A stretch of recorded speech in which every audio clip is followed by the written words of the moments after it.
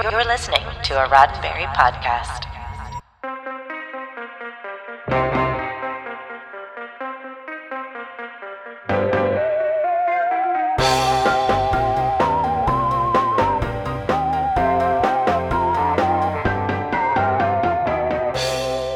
I'm Jessica Lynn Verdi, and this is your SciFi5, 5 minutes of science fiction history for July 7th. He was an aeronautical engineer, a naval officer, and the first person to be given the title of Grand Master by the Science Fiction and Fantasy Writers of America. Today is Robert A. Heinlein's birthday, born July 7th, 1907.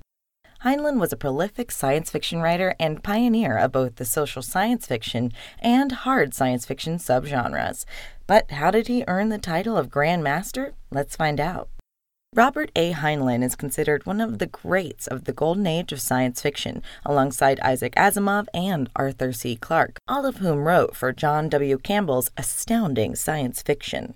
The magazine's influence, and particularly Heinlein's writing, allowed him to become one of the writers that broke out of pulp sci-fi, to which much of the genre was relegated.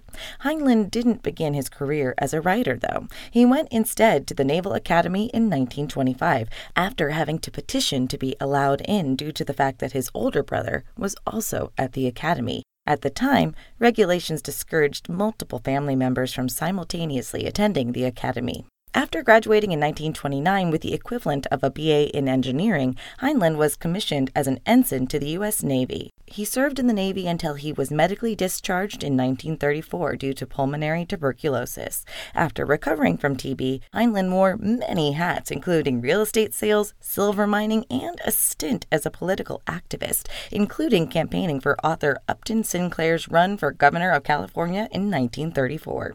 Heinlein himself would make an unsuccessful run for California State Assembly in 1938. After the campaign trail ended, Heinlein settled in for a career as a writer. He would publish his first story, Lifeline, in the August 1939 issue of Astounding Science Fiction. His second story, Misfit, would be published in the November issue.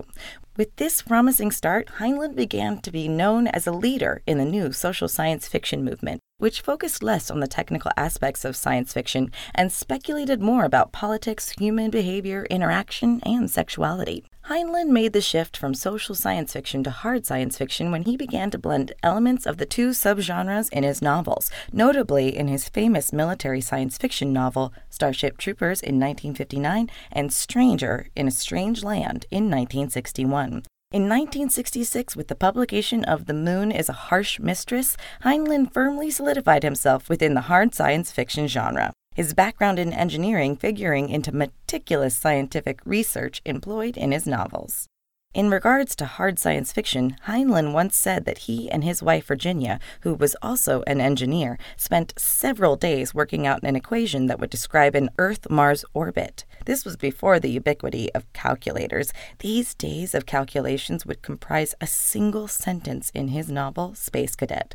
That's some serious commitment to scientific integrity, especially considering that Space Cadet was published in 1949 in the heyday of pulp sci-fi. Space Cadet would also anticipate the invention of the cell phone 35 years before Motorola did. You could say that Heinlein had the speculative aspect of speculative fiction down to a science. Heinlein would publish 32 novels, 59 short stories, and 16 collections during his lifetime. 4 films, 2 TV series, many radio series episodes, a board game, and curiously, an organized religion would find their roots in Heinlein's work. A science fiction anthology and several other fiction and nonfiction works were released posthumously, including a novel based on his extensive outline. With this kind of resume, it's easy to see why Heinlein earned his title of Grand Master. This has been 5 minutes of science fiction history, your daily SciFi5 for July 7th. SciFi5 is produced by Roddenberry Entertainment, executive producer Rod Roddenberry.